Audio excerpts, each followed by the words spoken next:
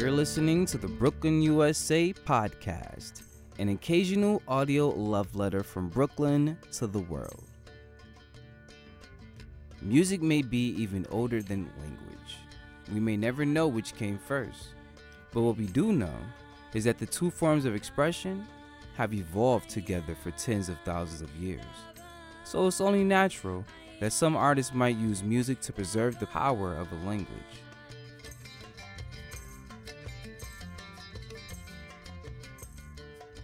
In this episode, producer Tadia Toussaint introduces us to a husband and wife musical duo who compose and perform songs in the common language of their homeland to celebrate its revolutionary power. Here's Tadia.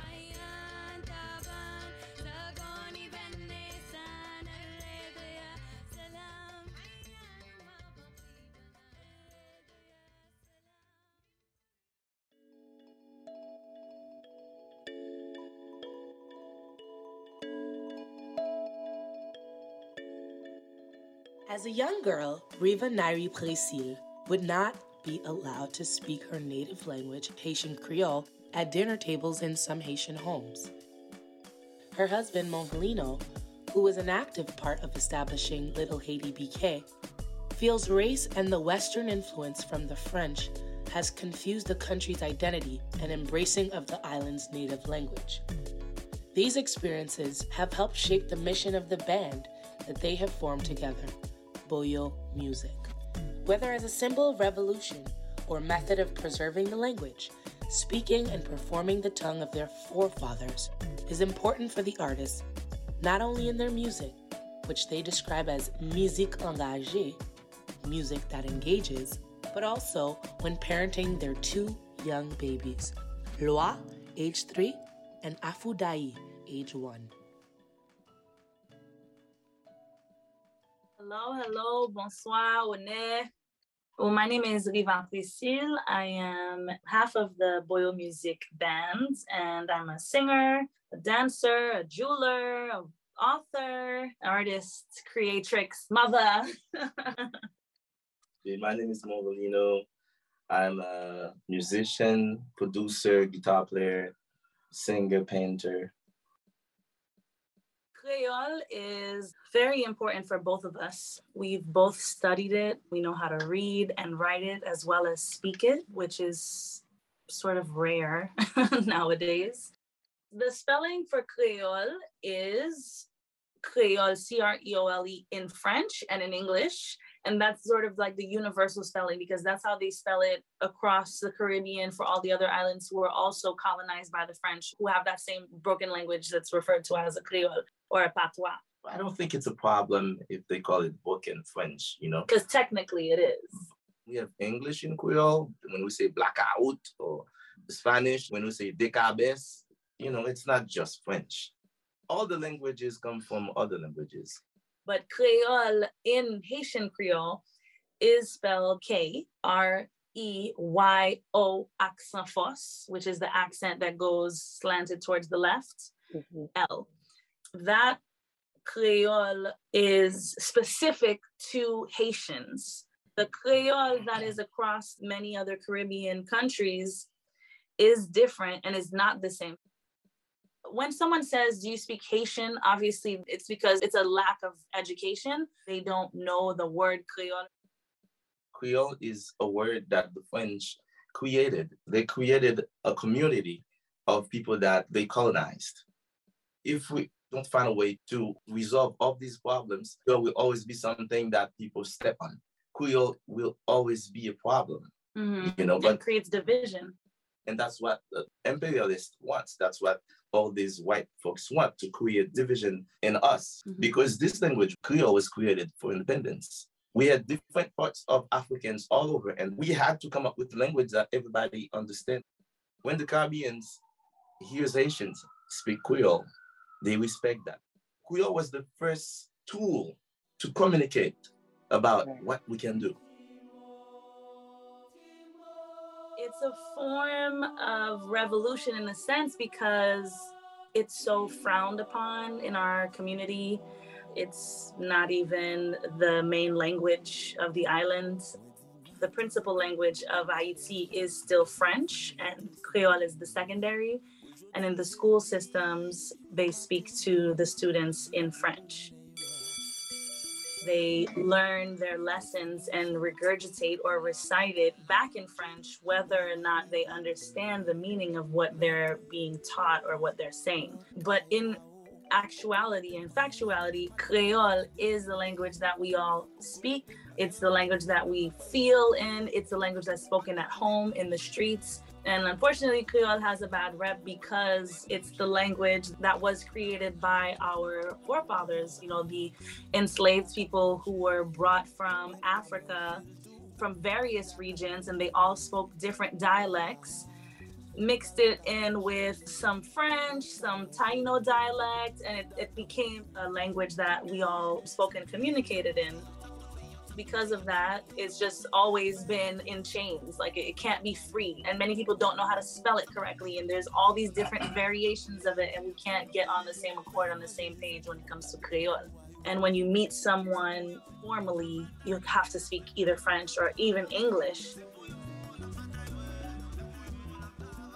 Both of us feel very strongly that it's a big part in the revolution, pushing it, putting it in people's faces, and speaking it properly. When I say properly, it's like not Frenchifying it when we're speaking it. Even I'm guilty of that because I grew up in that sort of society where we speak Creole, but we sort of make it sound a little bit fancier by curving certain sounds and making a little bit more on the French side.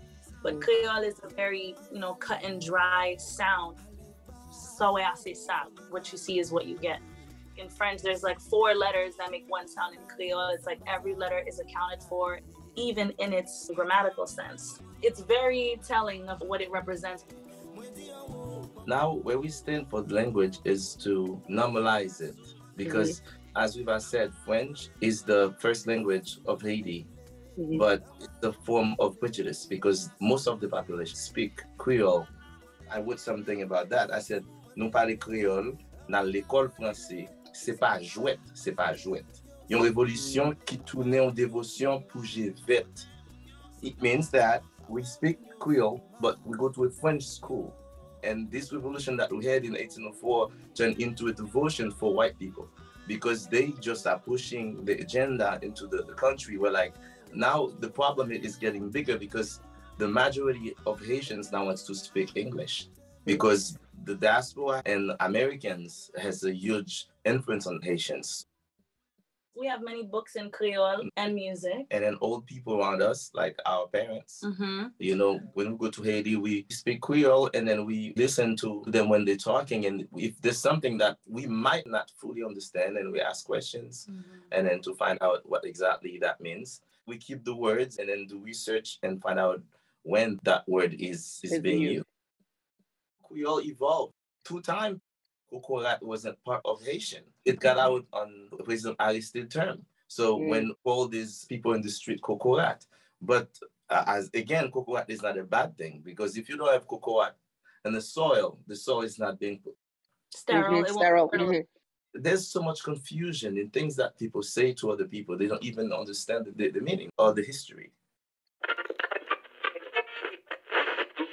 President Aristide, he said, quote, "It is possible to build a new Haiti because of what is on our flag, and that is, united we are strong." Aristide then flew by helicopter to the site where the revolutionaries declared independence from the French.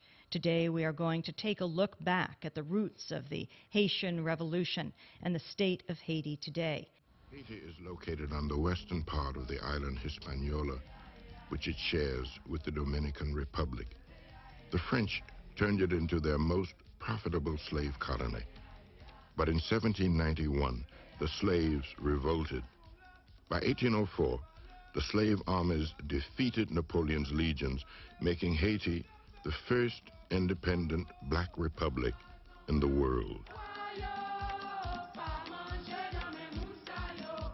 And that was the New York Times' Howard French from the documentary Haiti, Killing the Dream, narrated by Ozzie Davis. It was written by Juan Gonzalez.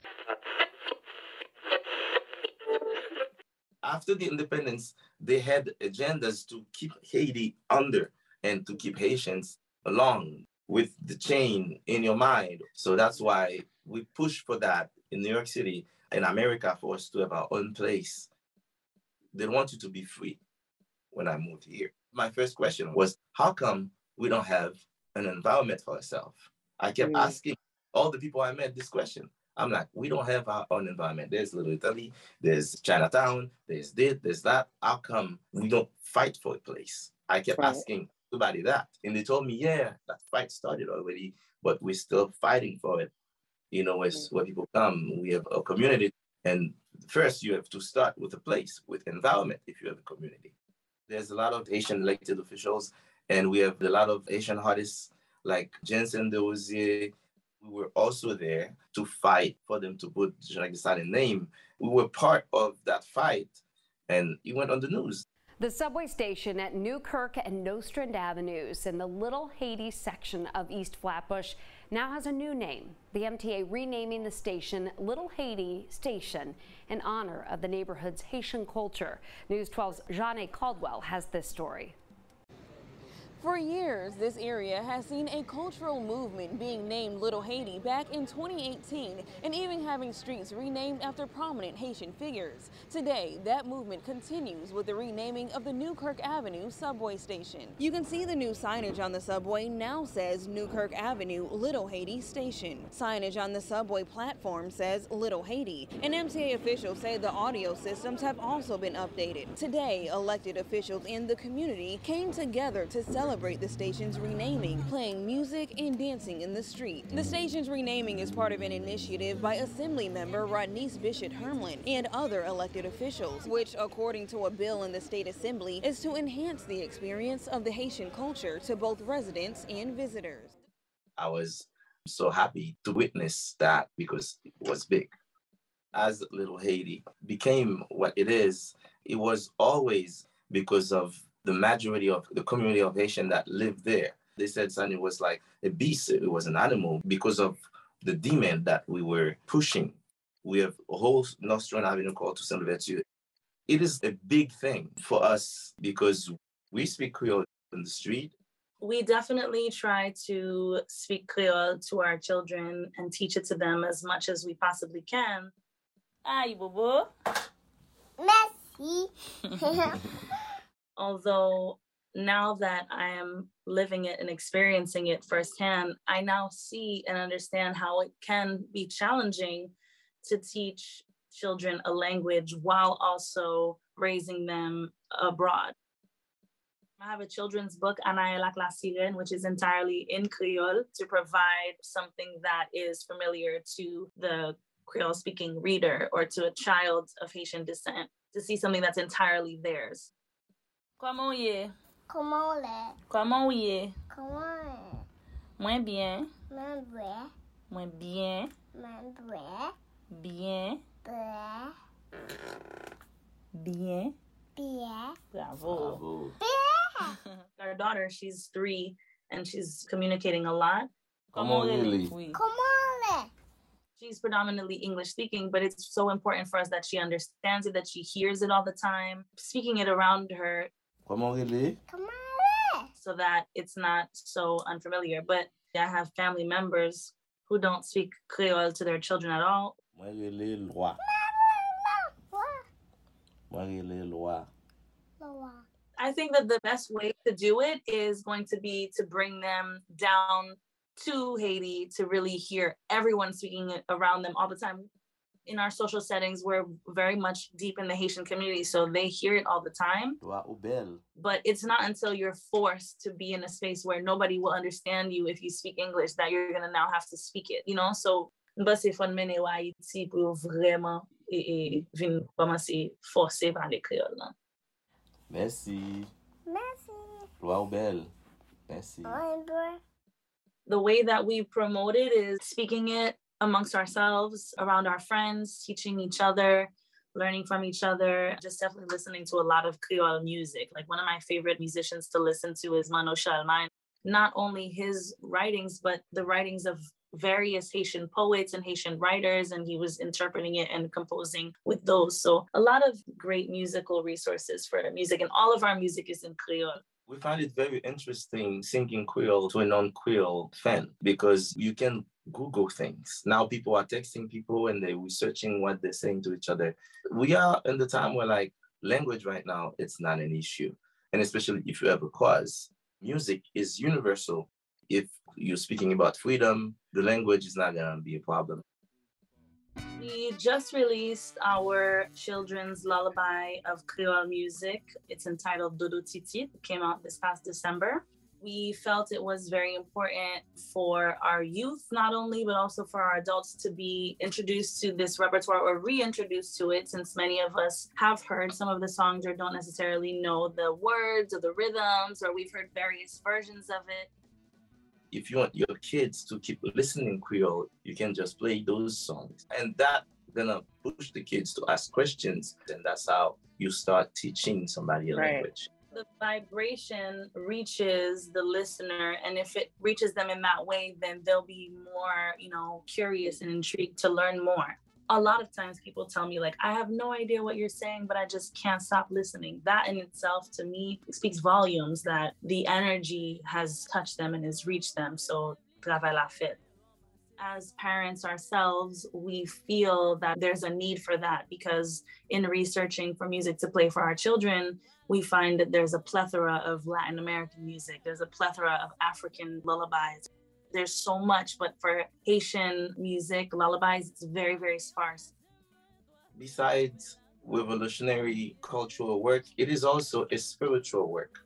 Haiti was free because of voodoo, or however you call it. We have voodoo in New Orleans because of Haitians. We are the father of that town. If you know the history, French give that town to America to just escape trouble with Haiti, because for what we did in 1803. It is all spiritual first, before music, before culture, before language. It is like a cultural, spiritual movement. It's more universal than music. You can be singing something, the person doesn't understand you, and feel the message, and the person doesn't even know why he keeps listening to you. We definitely consciously choose and decide to perform and to create music in Creole and to represent ourselves clearly without any confusion in what we're presenting. For myself, being, of mixed descent and fair skin, it's unexpected first and foremost when someone sees me to get on stage. They think I'm gonna sing a sweet compas or a sweet zouk. We perform and we create various styles, but we are very careful to always keep the essence of the message that we're trying to push. So we will do some troubadour, we will do some compas, but the bulk of our music is musique engagée. So that means music that is revolutionary, like decolonizing in a sense. So for me, as I was saying, I find that it's surprising and also contrary and shocking to a lot of people and intriguing. So I like when people say like her Creole is so rough or her Creole is so, raw. I take pride in that when someone says that. As a child growing up and learning to speak Creole in my quartier, in my neighborhood, it was frowned upon. And a lot of people told me it was very unladylike of me to speak like that. And I had to fix the way that I spoke. Some households, I would be invited over to dinner. They would tell me I wasn't allowed to speak Creole at the dinner table. These are real stories on IET, like people who live in Haiti who tell their children they're not allowed to play with other kids who speak Creole, like you have to speak French. So for us, with these experiences that we have under our belt, we are trying to retrain, reteach our people, especially in the diaspora, who perhaps don't speak Creole at all and who are so thirsty and so interested in that knowledge. One of our friends who teaches Creole at NYU, she uses our music in her coursework to teach certain vocabulary words, phrases, expressions. We always make it a point to put rich Creole in our work. It's just a way to encourage other people to normalize it, to make it okay to not round your mouth a certain way when you're speaking Creole, because that's actually not how it's said. That's actually not the proper term. We're actually speaking improper Creole. We're doing ourselves a disservice and our ancestors, because that's not the language that they spoke when they fought so hard to give us the independence and then to share it across the globe, basically.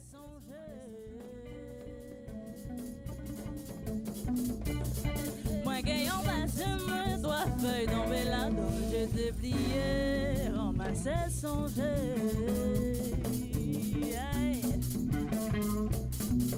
Gagnant, passe-moi trois feuilles tombées là-dedans, je dépliais, ramassais.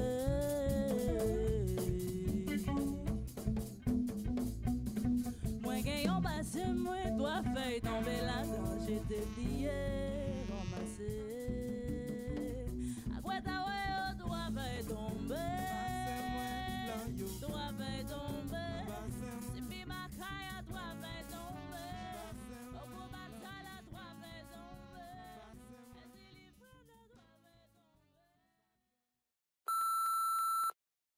Hello there, this is Shija Wayinka, musician, filmmaker. Speaking from Crown Heights, Brooklyn, New York. I am of Nigerian descent from the Yoruba tribe. I'm a Yoruba man. My full name Adeshiji Bumi, and Wayinka means the crown of protection. So on language, the Yoruba language is very tonal, which of course means that one word can have 4 or 5 different meanings, depending upon how you inflect the vowels, or even some of the consonants as well, within the language. Within the Yoruba language, we have 3 main tones, which is up, down, and middle, or dead center, would say. So take a word like enyi, for instance. You have enyi, which is egg. You can also say enyi, which is teeth. Or you can say enyi, which means back. So that same word spelled the same way. You have enyi, enyi, enyi. I remember a few years back when I tried writing and singing in Yoruba. You know, I took it for granted that I could actually sing in the language, given I spoke it fluently, understood it fluently, and everything.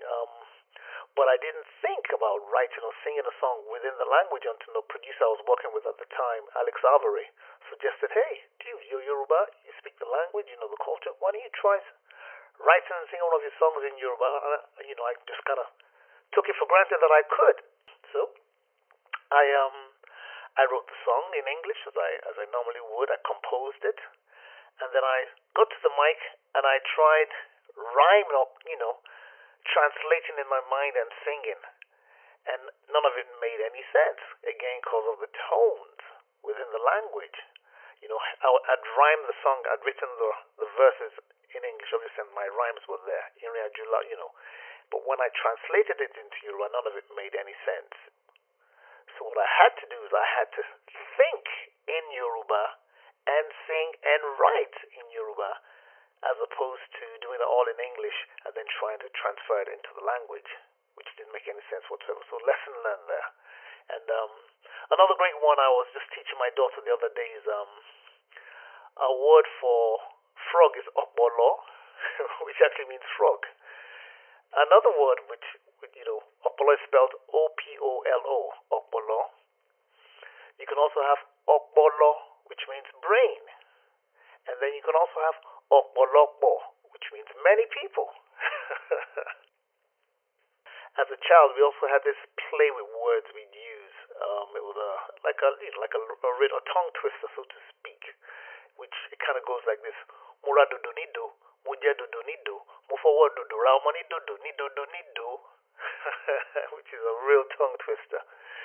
Breaking it down, it means fried plantain is called dudu, and we also have a part of Nigeria, part of Lagos, a neighborhood in Lagos called Ido. It's the name of a borough, so to speak. And then you have Idodo, which means belly button. So those are 3 words we're playing with now. Ido, the town or the borough.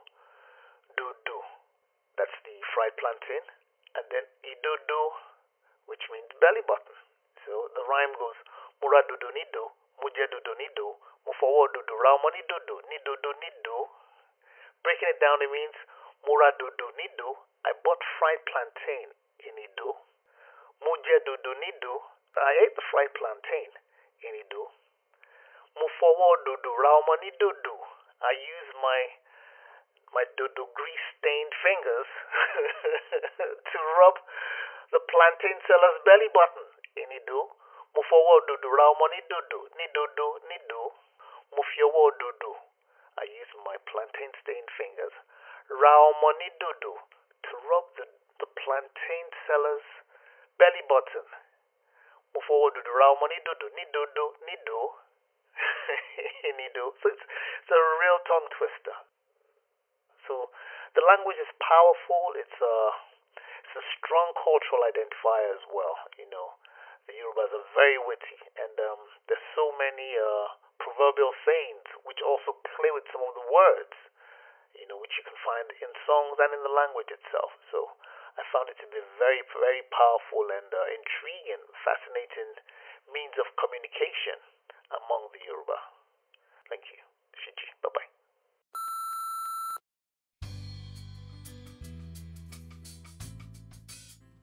Brooklyn, USA is produced by me, Kyrell Palmer. And me, Emily Bogosian. And me, Shireen Baraghi. And me, Charlie Hoxie. And me, Mayumi Sato. With help this week from Tadia Toussaint. You can find Tadia on Instagram at tadia._. Thank you to Riva Nari, Movalino, and Shiji Iroyinka. You can find Riva Nari and Movalino, who composed the musical group Boyo Music, at riva.nari, at Movalino, and at Boyo Music. That's BOHIO Music. On social media and online at boyomusic.com. To learn more about the Endangered Language Alliance, support their work, and view their interactive language map, visit www.elalliance.org. If you want to tell us a story or somehow end up on our podcast, check the show's notes for a link to our guide on recording a voice memo on your mobile phone and sending it to us on the internet. And if you like what you hear or think that we missed something, comment, like, share, and subscribe. And follow at Brick TV on Twitter and Instagram for updates. For more information on this and all Brick Radio podcasts, visit www.brickartsmedia.org/radio. We are on the unceded territory of the Lenni Lenape, Canarsie, Shinnecock, and Munsee people. We acknowledge the many indigenous nations with ties to this land, and we recognize that the Lenape still call Manhattan home.